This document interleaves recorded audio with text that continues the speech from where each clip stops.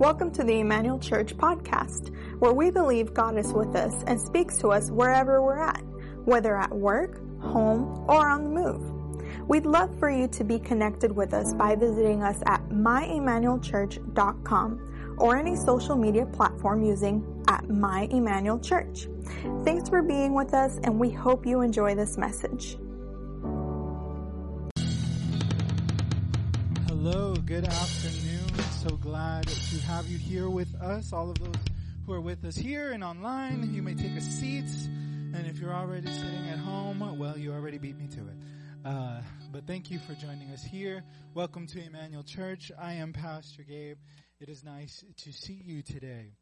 And today we are continuing our series called Flip the Script. But before we get into that, I have a couple of things that I want to say. Excuse me. If I didn't pick that up, I was going to bother me the entire service. And I might kick it at someone.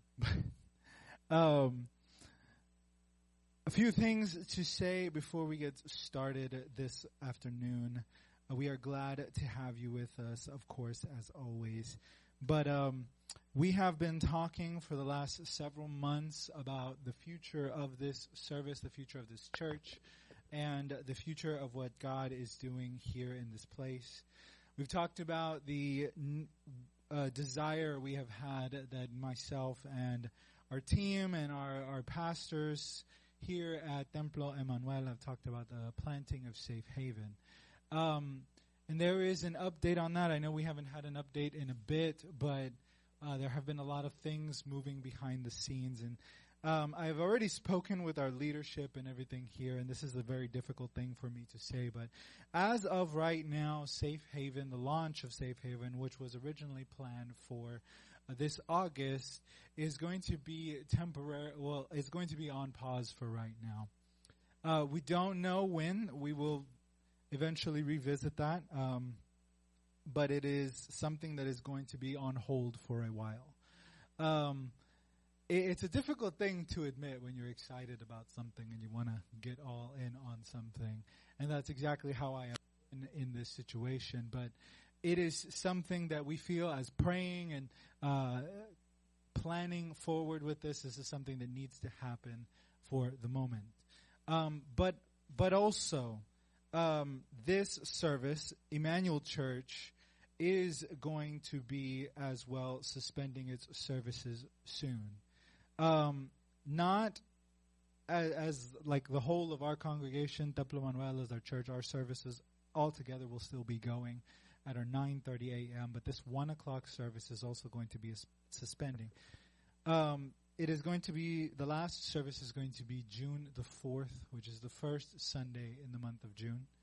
I'm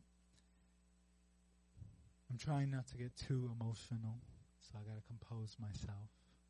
I'll cry on June the 4th. That's when you can see me cry, if you want to see that. But it is a difficult thing for me to say, but it is something that has come in the light of something that myself and my wife and as we have been talking, that there needs to be some space for rest in my family, so that we can do what God will have us do with in our lives as we continue to move forward. So it is a difficult decision. We love this community. We love this service. Our team loves this service, and I've already told them today I am thankful for everything that they do. I'm thankful for everybody that has supported us and watched us online. We love this community, and this is not an easy decision that we have made, but it is where we are at this moment. And I don't want to just suddenly come out of nowhere and say this is why I'm saying this in preparation for the next couple of weeks. I plan to try and finish this series. I know I had said last week we were going to try and explore a little bit more of it for as long as I felt, but this one is going to be, next week is going to be the last one of the series, and the last Sunday of Emmanuel Church I will be sharing a message that I hope will encourage you moving forward, because yes, although it is a sad thing, in these moments of sadness there can still be something good out. Even if, as something that I have learned recently, And that something that we should all aspire to remember is that it is okay to hold two conflicting and often contradictory emotions about something at the same time. I feel sadness, of course, but I also feel joy over what has been here. And so, yes, it's hard, and yes, it's odd, and yes, it's difficult, but there is so much good that has come out of this. And on that note, I don't want you to be sad. There's still going to be something. I hope that in the future that God will continue doing something here through this church, through these people. I know that this team isn't going anywhere. They are still serving in different capacities here at this church, Templo Manuel. And we are excited to see what God will continue to do through them and in our lives, and hopefully your lives. So you can continue to tune in on our Spanish service at 9:30 on Sundays. But we're still here this week, next week, and June the 4th.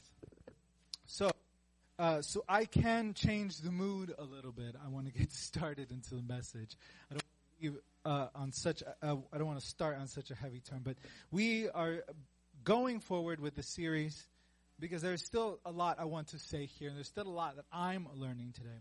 And last week we spoke on Flip the Script. We talked about how Jesus, that was kind of like his mission around things. He came to step into the world and change our perception of our lives, of God, of other things, of what people had said even about God. He used that format. You have heard it said, but I say. He said, I'm here to change what you're seeing, what you're hearing. And today, we're going to continue exploring how Jesus does that. But we've got to start somewhere with Jesus. We're starting today with Jesus again, of course, because that's Jesus. So we're going to learn from Jesus today. And we're talking about identity. Identity. And when I was preparing for this message, I remembered a Vine. If you don't know what Vine is, you're uncultured. No, I'm kidding. If you don't know what Vine is, it was much like TikTok, an app that help you create like 6-second videos. And people were so creative with 6 minutes. But I'm reminded of one particular Vine that I don't even know who the kid is or what it was from. I think it was from a TV show or something.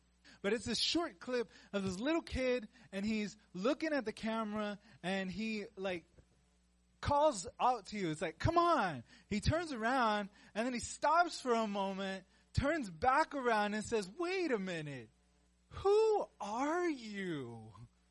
And it's like, he's calling you over, and then he's like, well, hold up. I don't even know who you are. Let's get this established. Who are you?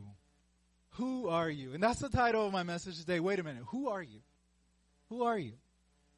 And we're talking about identity. This is a question that we ask ourselves all throughout our lives, especially as we start.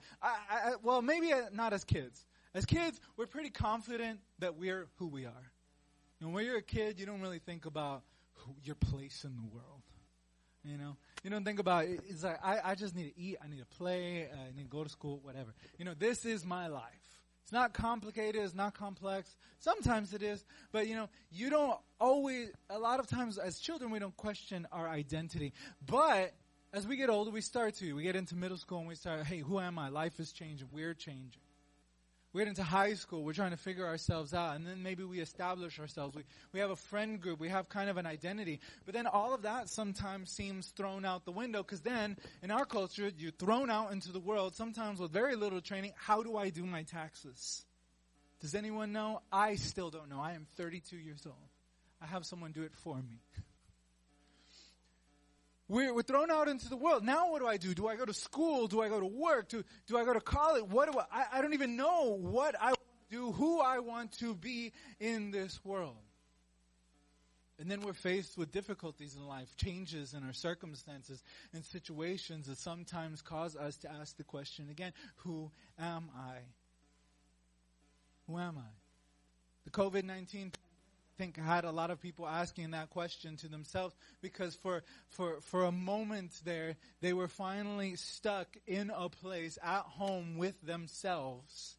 And some of us maybe discovered we didn't really like ourselves, or who we were, or who we said we were. Or you discovered you very much, maybe you didn't ever believe. One time I had a conversation with someone. I don't think extroverts and introverts are real. No. They're a very real thing.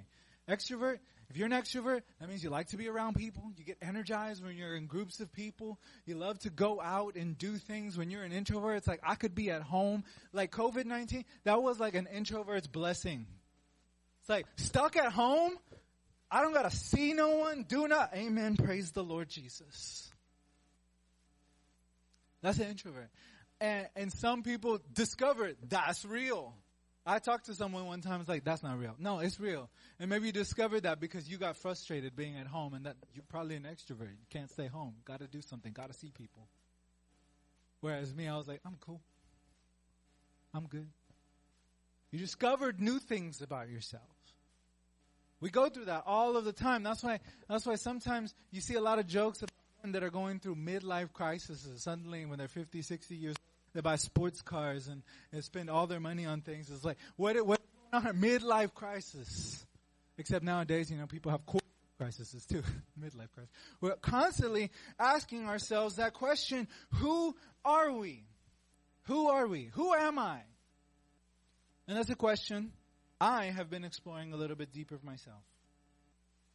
I've been going to therapy. I've mentioned that a couple of times now.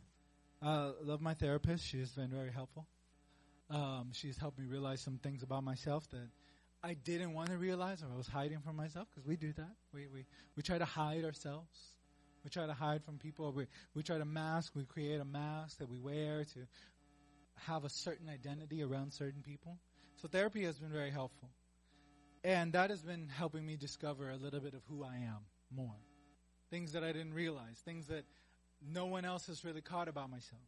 But more than that, something else that has kind of like not shook like in a bad way, but it shook things up in my life, was the fact that I recently went to see, about a little bit more than a month ago, I went to see a psychiatrist, and I was diagnosed with ADHD.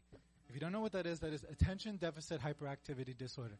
That does not mean that you are hyperactive all the time. It's a spectrum of things. Sometimes people, they don't have enough attention to give anything, energy or attention, and you're just, I can't focus, I can't pay attention to things. And then on the other end of the spectrum, you have too much energy and you don't know where to put that energy. And it's a various spectrum of things. There's a lot of different symptoms about it, and I'm not an expert on it, as I am 32 years old and I am just being diagnosed with it. So there's a lot that I'm learning about it. A lot that I'm learning about myself. There were a lot of things that I understood about me that I thought were, oh, that's just quirks. That's just being me. That's Gabe. That's Gabe. That's Gabriel. That's who I am. Come to find out, they're symptoms and markings of ADHD. It's like, what? What? I'm sure you have heard, and you have laughed along with me when I have preached, and suddenly a sentence comes out like, what did he say? I don't know either, man. It's a symptom of ADHD because my brain is thinking faster than my words can come out of my mouth. And my words get jumbled up. My thoughts get jumbled up. And I can't communicate. It stops. It gets stuck in my mouth. It's stuck in my head. Or it's trying to get out of my head, but it can't get out of my mouth. That's one thing. I always thought that I did math in a unique way, basic math. And I was like, yeah, that's just how I do it. That's how I see it in my head. And I have difficulty with math. I hate math. It's my least favorite subject. All of school. I don't understand we have to take so much of it in school when we're not going to do it. I'm a pastor, y'all. I don't need math that much. Like, if I need math, I can put it in a calculator. I can put it on. There are tools to do that for me. But I do basic math in a way that I thought was just something that was normal. And then one day I explained it to someone. I'm like, that's weird. And I'm like, oh, okay, that's just the quirky thing about being me. And it's like, no, apparently it's a thing. with people with ADHD. They struggle with math, so they have to conceptualize it in a different way. And so I do it that way too. And it's this very weird thing where, like, give me a basic addition problem, somebody. 4 times 4. Well, that's 16. That's memorized. 3 plus 4. Okay. Bigger numbers. 15 plus 8. Okay. 15 plus 8. That's a good one because this is what my brain does. It takes 15 plus 8. It takes 15. It separates it into 10 and 5. Then adds 5 and 8 together and then adds it to the 10. In my head, that's what's happening. That's what I see. I see the numbers splitting apart, adding together, and then jumbling all back up again to get me the solution. And sometimes I still have to count on my fingers because I'm just not good at math. But that's just real. And I was like, man, that's just like some weird way that I do math. And it's like, no, it's apparently something that some people with ADHD have, that they cannot conceptualize numbers some way. And so they do that. They kind of just jumble things around, take it apart into pieces, and then put it back together. And I was like, oh, okay. Well, I'm just learning things about myself left and right now. I don't even know who I am. I've always loved to read. But after high school, it became increasingly difficult to read. Because one thing with ADHD is we're motivated by the seeking of dopamine. That's a chemical in your brain that like makes you happy, or like, oh yes, the ecstatic feeling. Dopamine. And we're motivated by dopamine. And so when I was in school, we had this thing, and this is going to date me. Some of y'all are not going to have any idea. Maybe there's 1 or 2 people that might remember this. There's a thing called Accelerated Reader, AR points. You could read a book, you could take a test, you would earn points, and then you could do stuff with those points. So my brain loved that.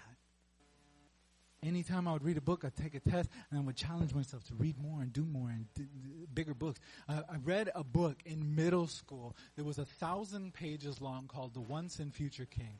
If you've ever heard the title, you might have heard the title because it was referenced in the first X-Men movie. Professor Charles Xavier talked about it. The Once and Future King. It's about King Arthur. And I read that book because I was like, I'm going to challenge myself. It was worth 100 AR points. And then the test was 5 questions long. I'm like, oh God, I'm going to fail this.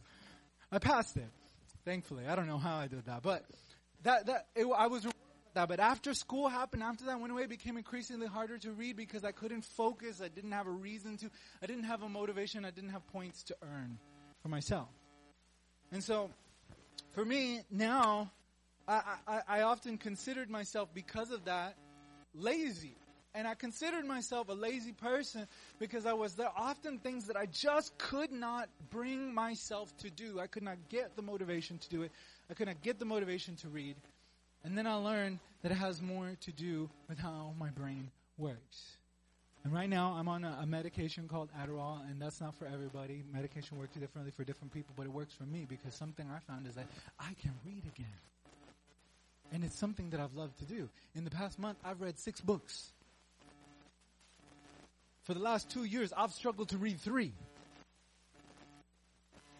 But in the past month, I've read 6 books, and it's like, this is something that was me, and I thought it was me, and I thought I lost, but I found a piece of it again. So I'm rediscovering myself. I'm understanding myself.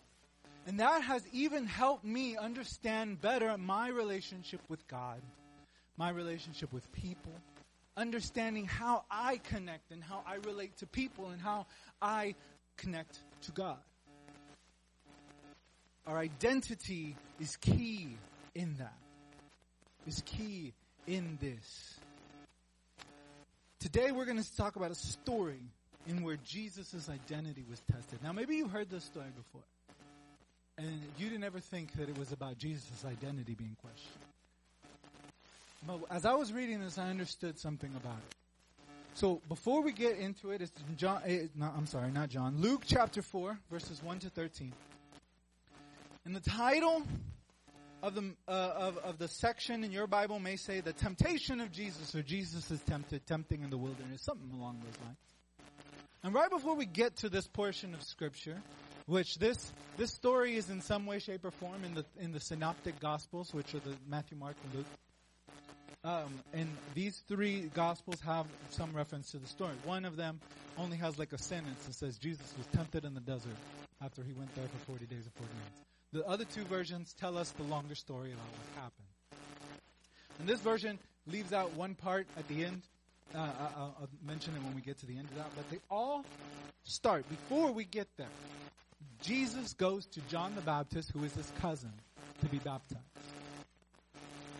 And he says that this needs to happen. All righteousness needs to be fulfilled. And it sounds weird to us sometimes, and it sounded weird to John. He's like, I don't get it, but all right, cuz whatever, let's baptize you. We're going to baptize you. And so he baptizes Jesus, and Jesus comes out of the water, and it says the Holy Spirit came on him like a dove, and that a voice from heaven came that he could hear, some people could hear, but people that didn't understand what was going on. Some of them thought it was thunder, some of them thought it was something else, some of them actually heard the voice. And it was God speaking to Jesus and saying, "This is my Son, in whom I am well pleased." So in this moment, Jesus is confirmed by God. His identity, who he is confirmed by God. Not only to himself, because as a human being, Jesus was 100% God, 100% human being. As a human being, he needed that confirmation. Because we all need that. We all need to understand who we are. And then immediately it says that then the Holy Spirit took him to the desert. And he fasted for 40 days and 40 nights. And so let's read Luke chapter 4, verses 1 to 13. Jesus, full of the Holy Spirit, left the Jordan, where he was baptized, and was led by the Spirit into the wilderness, where for 40 days he was tempted by the devil. 40 days. 40 days. That's a significant number in the Bible. It's the amount of years that the people of Israel were wandering in the desert. It's the amount of years that people were often told to fast. And it was an important number to a lot of people. And so it was an important number that for Jesus, representative of Israel's struggle. Who they were, their identity, and how they discovered themselves as a people in the Bible, in that wilderness. And he ate nothing. And through those 40 days he was tempted. He ate nothing during the days, and at the end of them, he was hungry. I can't even go a few hours without eating and then being hungry. And Jesus did 40 days. The devil said to him, verse 3, "If you are the Son of God, tell this stone to become bread." Jesus answered, "It is written, man shall not live on bread alone." Verse 5, led him up to a high place and showed him in an instant all the kings of the kingdom of the world. And he said to him, "I will give you all of their authority, all of their splendor. It has been given to me, and I can give it to anyone I want to. If you worship me, it will all be yours." Jesus answered, "It is written, worship the Lord your God and serve him only." Verse 9, the devil led him to Jerusalem and had him stand at the highest point of the temple. And he said, "If you are the Son of God," he said, "throw yourself down from there. For it is written, he will command his angels concerning you, to guard you carefully. They will lift you up in their hands so that you will not strike your foot against the stone." Verse 12, Jesus answered, "It is said, do not put the Lord your God to the test." When the devil had finished his tempting, he left him to an opportune time. And in the other version of the story, at the end after that, it says, then Jesus was attended to by the angels, and they strengthened him, and they gave him something to eat. It's been 40 days, he needed something. So, this story is something maybe you've heard, and maybe if you haven't heard of it, it's an interesting story. And there's a lot that I learned while studying this passage.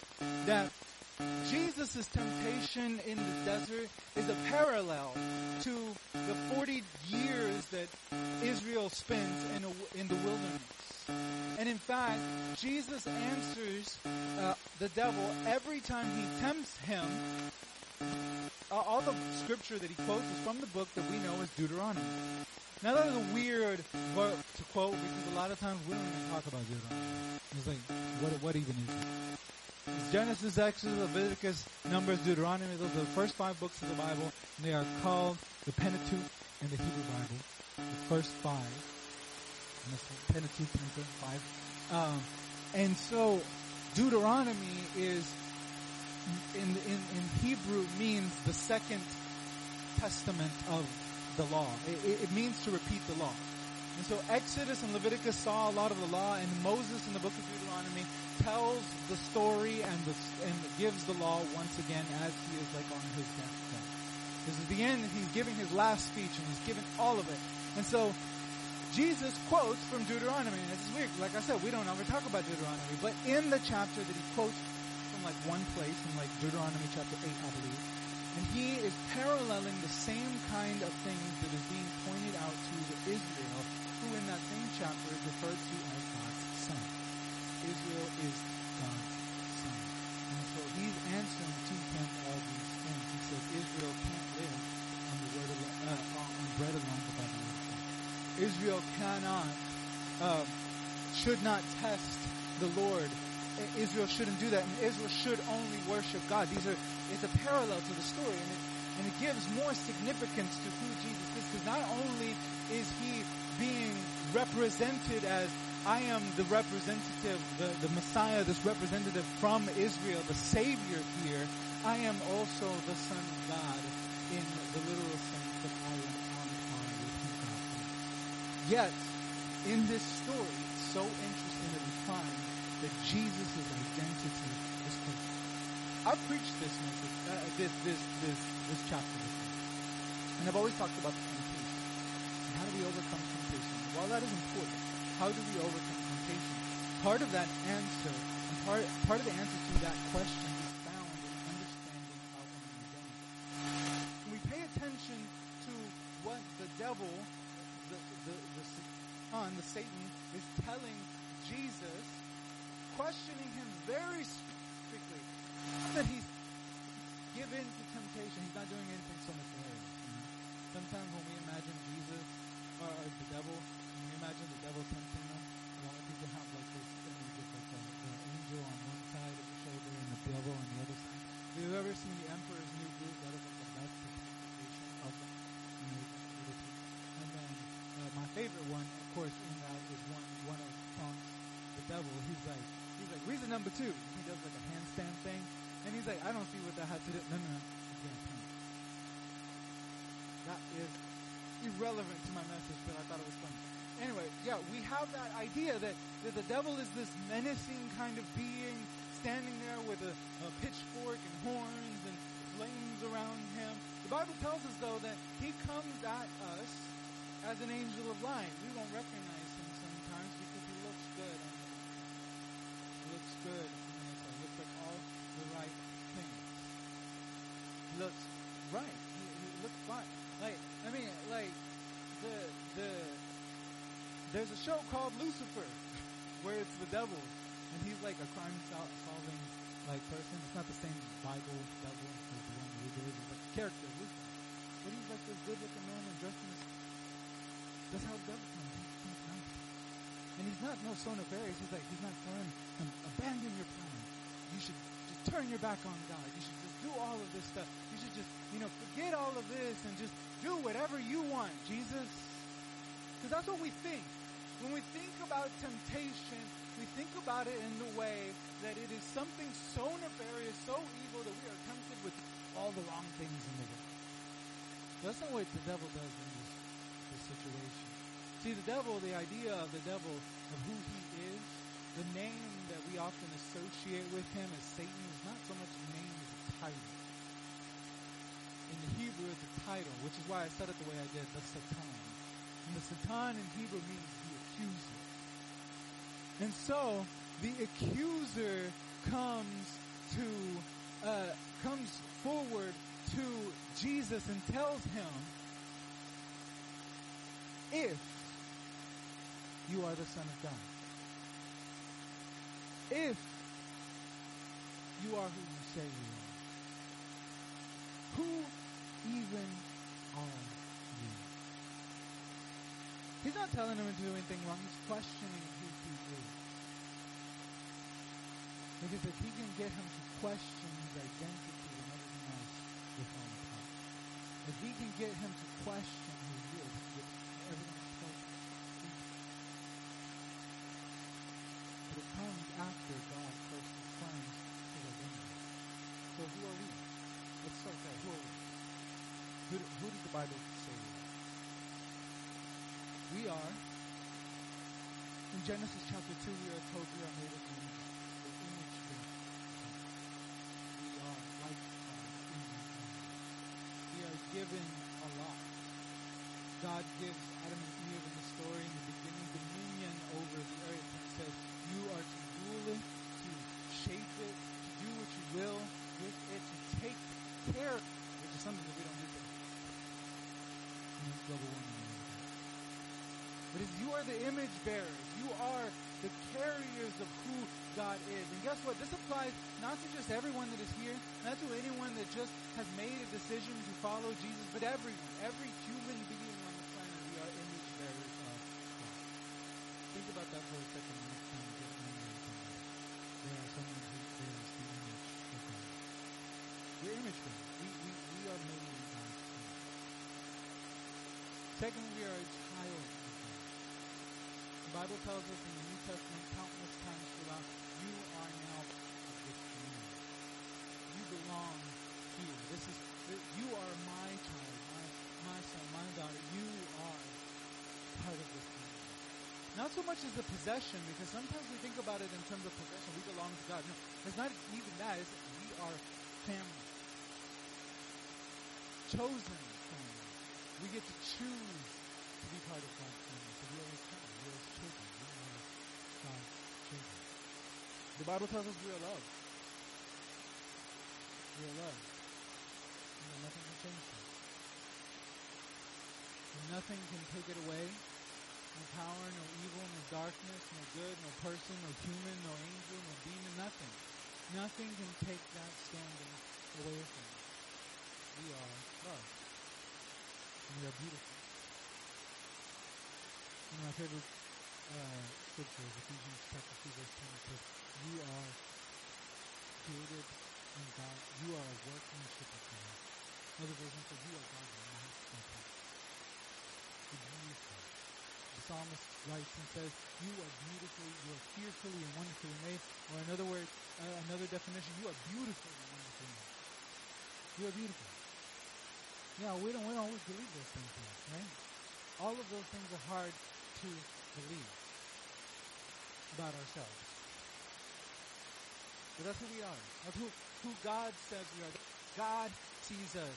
Along with our past, whatever you think you've made mistakes, all the darkness or whatever you think is what disqualifies you, your past, your personality, how you were brought up, your culture, and a host of other things that make you you, that you is how God sees you. That person is loved, that you are His child, you are made in His image, and you are beautiful, and you are a masterpiece to God.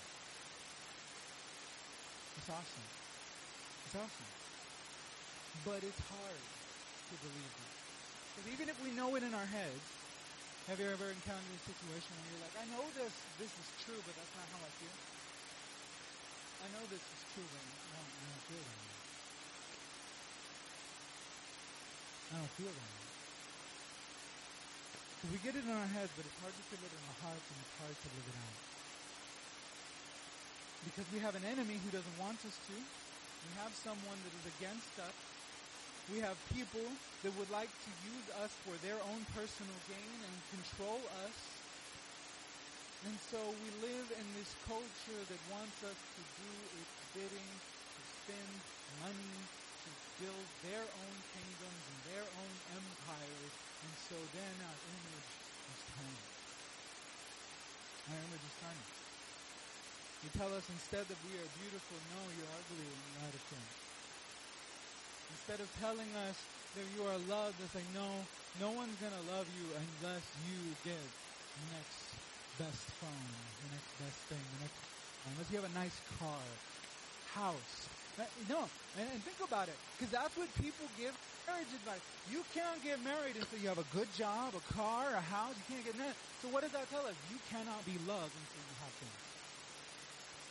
This culture puts this heaviness on us and gets to us and tells us you are not these things. So in order to be these things, buy from us, listen to us, let us control you, let us tell you who you think you are. And so they do. They tell us we're not enough. We'll never be enough. They tell us we're not ready. They tell us we're wrong. They'll tell us we're hated by people. They'll tell us we're hated by God. So God hates you because of who you say you are. Because you choose to identify this way, God hates you. They'll tell us these things. And see, our identity is so important, and that's why it's so heavily attacked. This questioning of identity pushes Jesus to this point where he must respond to reaffirm who he is. They say, you need to do this. They're pressuring him to cave, to do something, to help us, to want us to believe the same as us. They want us to believe that we are not who God says we are. And the problem is that the more it happens, the more we believe it. And then what happens? Then we start telling ourselves those things. You know, it's because of something happened to me when I was young, and that's why nobody will ever love me, because I'm broken. I'm broken. How many times have people told you that? I'm broken. You're broken. You're broken. Nobody wants you. And so we start telling ourselves these things. We believe it, and we believe it, and we say it. We say it internally, and then we say it externally. And so it becomes our truth. And it becomes more difficult, to quote the Prince of Egypt, to see ourselves through heaven's eyes. To see ourselves how God truly sees us. Because then it becomes the normal. No, it's normal. I know I'm too sinful. I know I'm not enough. I know I'm not smart enough. I don't have enough money. I don't have enough this. I don't do enough things. I don't have the job that everybody wants me to have, or I don't fit the expectations that everybody wants me to fit. And so some of us will try and embrace that identity of that brokenness that everybody tells us. And so then a message becomes internal and external. We're telling ourselves, where other people are telling us, and then we start telling other people that this is who I am. This is who I am. See, we have a way to push back. Jesus pushed back. But he didn't do it the way we think. He didn't do it in anger. He didn't do it like that. He simply responded and said, hey, that's not right. That's wrong. Jesus goes back to the source. See the temptations? First temptation we have, Jesus is hungry, as any one of us would be after our 40-day fast. As any one of us might be right now, even though we just ate lunch. I am. They only left me one piece of pizza at lunch today. I'm going to hold that over their heads for a while. I'm just kidding. But we're hungry. So Jesus, I'm not kidding, no. But Jesus is first asked, because he's hungry, he says, if you are the Son of God, prove it. Prove it. How many of us have made a decision to follow Jesus and then have been asked to prove that we really are who we say we are? We're a Christian. Maybe it's not in so many words, but we've been told that. Well, you got to prove it though. You don't go to church. I don't see you here. I don't see you praying. I don't see you posting Bible verses. Your social media has nothing to do with anything about God. Wait. Prove. I don't believe you. Just because my language is perfect all the time and a few words slip sometimes, that doesn't mean I don't love Jesus. Just because I'm not at church every week doesn't mean that I don't love Jesus. But we're asked to do that. We're asked to prove it. It says prove it. Prove it. And Jesus responds. He said, I don't need to prove it. Yeah, he said, Bible says, the Word of God says, it's written. He responds, man shall not live on bread alone, but from every word that comes from the mouth of God. What he was saying there wasn't about food. It wasn't about bread. It wasn't even about scripture. It wasn't about the Bible. It wasn't about that wasn't what he was quoting. He wasn't saying that, because that's often how that verse is interpreted. You see, Jesus is saying we need to read the Bible. That's why it's so important. No, he wasn't talking about that. He was talking about what God the Father had just told him. He says, I don't need to prove who I am to you, because my Father just told me I am his Son. I don't need to prove it. God tells you that. You don't have to prove it. If someone tells you you don't go to church enough, you don't pray enough, you turn right back in their face and say, and Jesus still loves me. And I know that, but you don't sound too sure. Because to me, it sounds like you think you need all of that to prove that God loves you, but you don't. We don't. That's not. God's love isn't conditional like that. It doesn't depend on what we do for him. Something that I'm reading a book called Attached to God, and I cannot for the life of you tell you the author at the moment, so if you want to know, ask me later. It's called Attached to God, and one of the things they're talking about is how the Psalms are often this group of songs and poetry, but half of them are about the psalmist being angry or upset or grieving. And that's something we often don't know what to do with. But in the end, they hold those conflicting emotions. That's what I was talking about at the very beginning. Yes, they're angry, whatever, but they still point back to God and say, yeah, I'm still angry. I'm angry at God, in fact. But God is still faithful. Because they go back to the source. And that was something that was interesting to me. Is that they understand, yeah, there can be conflict here. Yeah, I don't look the image. I may not be perfect and all. And I feel like I need to earn it. But the reality is, if we look at the Bible, sin and all of this stuff that people say is the thing that separates you from God doesn't. Because something else that he says in his book, the author says in his book, is every time we see someone sin in the Bible, God does not run away from them but run to them. David commits adultery with Bathsheba, and he sends a prophet and says, hey, you're not hearing me. Elijah is feeling down in a moment of depression and despair, and he doesn't know what to do, and he wants his life to end, and God sends him an angel to feed him and helps him to rest. When we are down in the darkness, when we feel like something is separating us, and I'm not saying depression is sin, it's not a sin. When things like depression, when things like darkness, when things like sin get in the way, God doesn't run, he comes back. He comes closer. We don't always feel it, but we don't need to prove anything. Jesus said, I don't need to prove anything because he said who I am, and I am his son, so it's not a matter of if, but who I am. It's who I am. The second thing he tempts him with, he says, if you will bow down and worship me. He attacks the source then. He's like, okay, he's going to go after the source then. His source wants him to die. His source wants him to face something that is heavy for him. So I will circumvent that, and I will give him an opportunity to bypass all of that and take a shortcut to destiny. He's the Son of God. I know who he is. Obviously. So I'm going to give him an opportunity. I'm going to give his human self an opportunity to bypass all of that and give him the power that he's going to get, but right now. He goes back to the source. He said, you don't need to do all of that. You don't got to go through all of that. Skip it.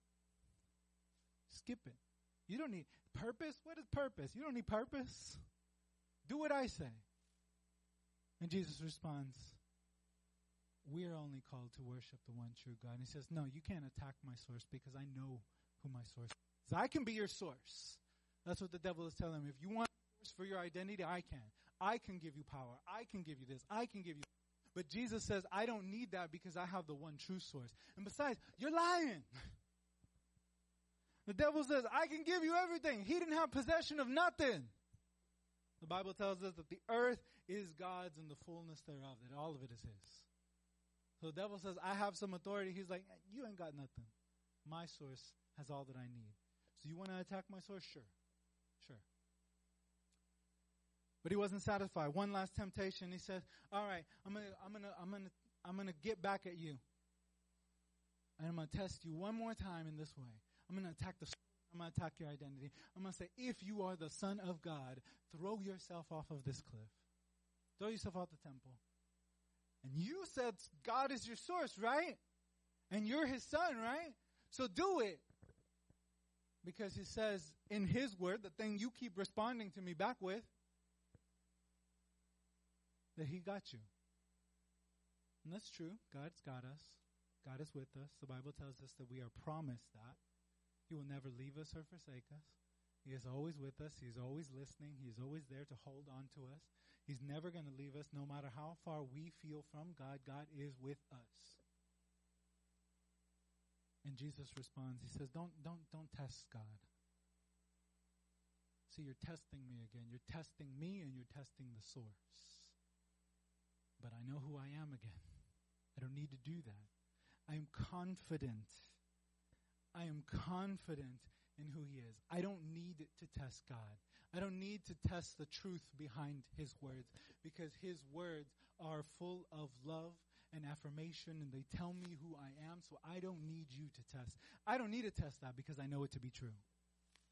I know it to be true. He says, do this. And yet we will do it all of the time. We will question God as the source, and we will question the truth of the matter, especially during this COVID-19 pandemic. It's something that I have seen a lot. I know God is a healer. I know God can protect us, but that doesn't mean that we should go out into the world without precautions, with a virus that we don't even know nothing about and that we're still figuring out and trying to navigate because it keeps changing. That is not faith. That's stupidity. God will protect us.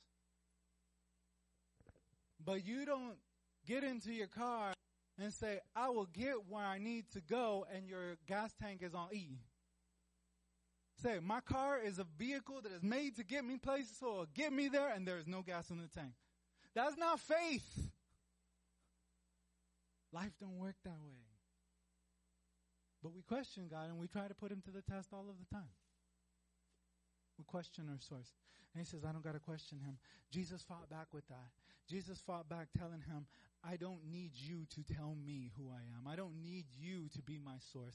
I am not the things that you think I am, and I'm not going to abandon my identity. So when it comes to us, we got to remember, when people will come at us and tell us,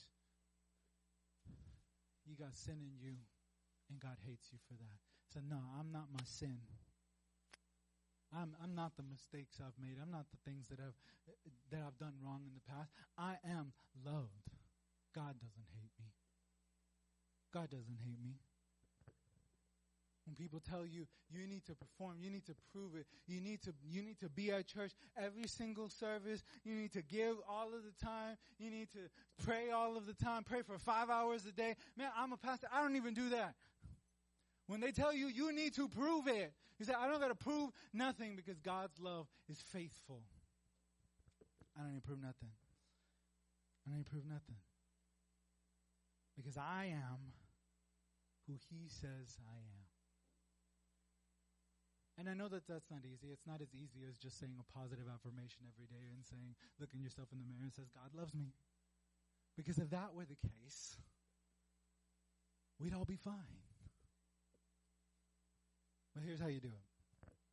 Here's how we challenge that. First, we got to cut out the wrong voices. There are always going to be difficult voices to hear. Voices that are going to tell us things that are hard to hear. Voices that are going to tell us things that are difficult to wrestle with and deal with. Because they're going to point out stuff that we don't like about ourselves. They're going to point out stuff that we don't like about our situation. And they're going to sound questioning and critical. And that's going to come from all sides. But there are voices in your life that will do that with only harm in mind. They would rather see you fail. They would rather see you fall under their control. They would rather see you bend to their whim and will than anything else. We have to cut out the wrong voices. Yes, there's going to be people we need in our lives to tell us difficult things. We need that. I told my best friend a while back, about a week ago, I told him, I said, I think my pride has caused me to hurt people in ways that I didn't even realize. It was something I was talking about in therapy. I think that because I have this complex, if you don't have to believe in the Enneagram or anything like that, but I'm an Enneagram type 2, and an Enneagram type 2 is a helper. And they want to help everybody. And I do that. I love to help people. I love to do things. I love to step in situations. But one, that's not always good for me, because I can end up burned out and tired. But two, it's also not always good for other people. Because sometimes I'm hurting them at their chances of actually growing in the situation, or I'm offering so much help that I am actually wounding them and telling them that, well, you don't really know how to do this. You just do it instead. And I told my best friend, I said, I think my pride may have caused me to hurt people. And he said, yes, sir. It was a difficult thing to hear. I'm like, man, he agreed way too fast. But then he followed it up. He says, but you're not that man anymore. You're growing. You're learning. You're becoming. You're changing. You're being better. You're being the best version of you. We need those voices. But if the voices in our lives are causing us to feel shame for our choices, for our decisions, for who we are, for our identity, if those voices are putting us down, if the voices are making us feel guilty, if there are people in our lives that are making us feel unloved when they should make us feel safe and loved, it's time to cut those voices out. And it can be difficult because sometimes those are family, or sometimes those are friends who have been with you for a very, very long time. But we need to work on changing those voices in our lives. 2, we got to pray through it. Prayer is important. We got to get connected to God, get back to the source. Jesus wasn't just doing nothing out there for 40 days and 40 nights. He was praying. He was connected to God, connected to the source. I'm not saying you got to spend 40 days and 40 nights in the desert in the middle of nowhere, not eating anything to pray and connect to God, but we got to be connected to God. Part of that is understanding who we are, getting back to the identity and say, I am loved, and understand that even if I don't feel God, God is here, and He is with me. We have to be connected, be praying, get through that. And that looks different for different people. Prayer is so nuanced. It doesn't have to just be sitting on your knees or sitting in a room for 30 minutes or an hour every day, or less than that or whatever. What works for you works for you. How you connect to God, that is prayer. It is exposing ourselves to God and letting Him know what's going on the inside, the difficult emotions, the things that we're feeling, the identity problems that we're having, the struggles, the fear, the doubts, the anger, all of that. He can take all of that. Like I said, half the Psalms were about despair and anger and grief.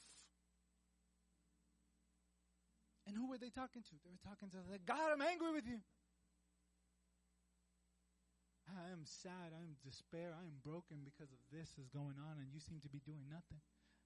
That's connecting to God. That's being vulnerable with God. And I know that's not something we're all good at, because we're often told emotions are bad. We're told that, and people quote the Bible while doing it, and they say, the Bible says that the heart is deceitful above all things, so don't listen to your emotions. Don't do what Disney says and follow your heart. No, but we got to listen.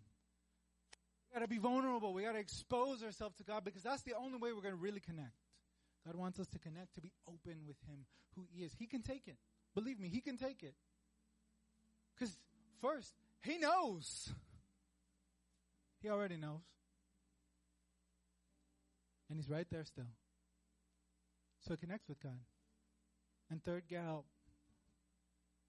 Stop it. Get some help. In the words of Michael Jordan in that one commercial. But it's true. We cannot do it on our own. If that means getting therapy, if you can afford it, or if you can find a way to get affordable one, you can talk to us. We have some resources that can try to help you connect with a place that's maybe cheaper for you. Therapy is important. Doctors are important. Mentors are important. Listening to something, podcasts, reading, expand your horizon. Don't just stay in the same bubble. You got to get help. Go out and connect with others and other people who are going to be there for you. Be that voice of reason when you can't see it yourself. We are not made to do this life alone. And sometimes we're really wondering why can't I get past this? And it's often because we are struggling at it on our own. And we say, I can't get past it. And God's whispering to us, yeah, because you're not supposed to get it past it by yourself. I'm right here, and I've got people in your life that will help you get through, but you got to connect with them. You got to get out to them. You got to reach out to them. And that's not easy either. None of this is easy. But it's how we move forward. Would you stand with me this afternoon? See, Jesus says all of this. He says, get connected with who you are. Remember. And that's what we're going to close on today. If anything you got here from today, the most important thing that I want you to hear and understand is the voices that tell you you are not enough, the voices that tell you you're too sinful, that God hates you, that you will never be enough, that you're not smart enough, you're not beautiful enough, you don't have enough money, you don't have enough this, you don't have enough that. All the list of qualifiers that will put on you that are not spiritual enough. There's too much sin in your life. If things are not happening, it's because you're not believing, not enough faith. You're not healed because of that. You're not getting through depression. All of those voices, they're lying to you. Because God stands through the darkness and the clouds. It says that the clouds opened up and talked over to Jesus and said, this is my son in whom I am well pleased. And God is speaking over your life today. That's what I want you to know over anything else. That yes, you might be struggling now. Yeah, you're facing something that you just can't quit. Yeah, you're facing depression. You're facing darkness. You don't know what's going to happen next. You're scared. You're anxious. You're worried. There's fear. There's doubt. I don't know where I stand with God or my beliefs or anything around me. And I want you to know that the clouds are parted through all of that. And God looks at you and says, this is my child in whom I am well pleased.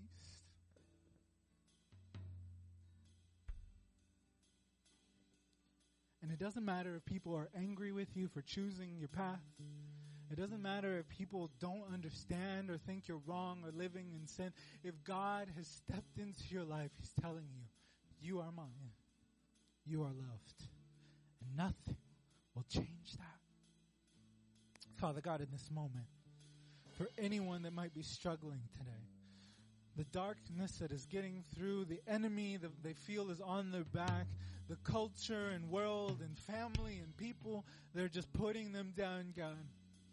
Bring a moment of clarity and peace here in this place or to anyone that is watching, and let them know they are loved. And nothing and no one can change that, no matter what anyone says.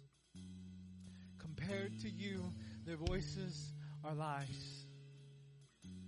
Because your love is more than that. More than any qualifier. It is without qualification. This says it doesn't matter. You are loved. As we enter into this last song, we hope you've enjoyed this message. We'd love to hear your story about how you've been blessed by this ministry or how we can pray for you. To connect with us, you can email us at amen@myemmanuelchurch.com. And if you would like to support us financially, you can give online at myemmanuelchurch.com/give. Also, if you're in the area, we'd love to see you in person for the full worship experience. Thanks again, and we hope you have a blessed week.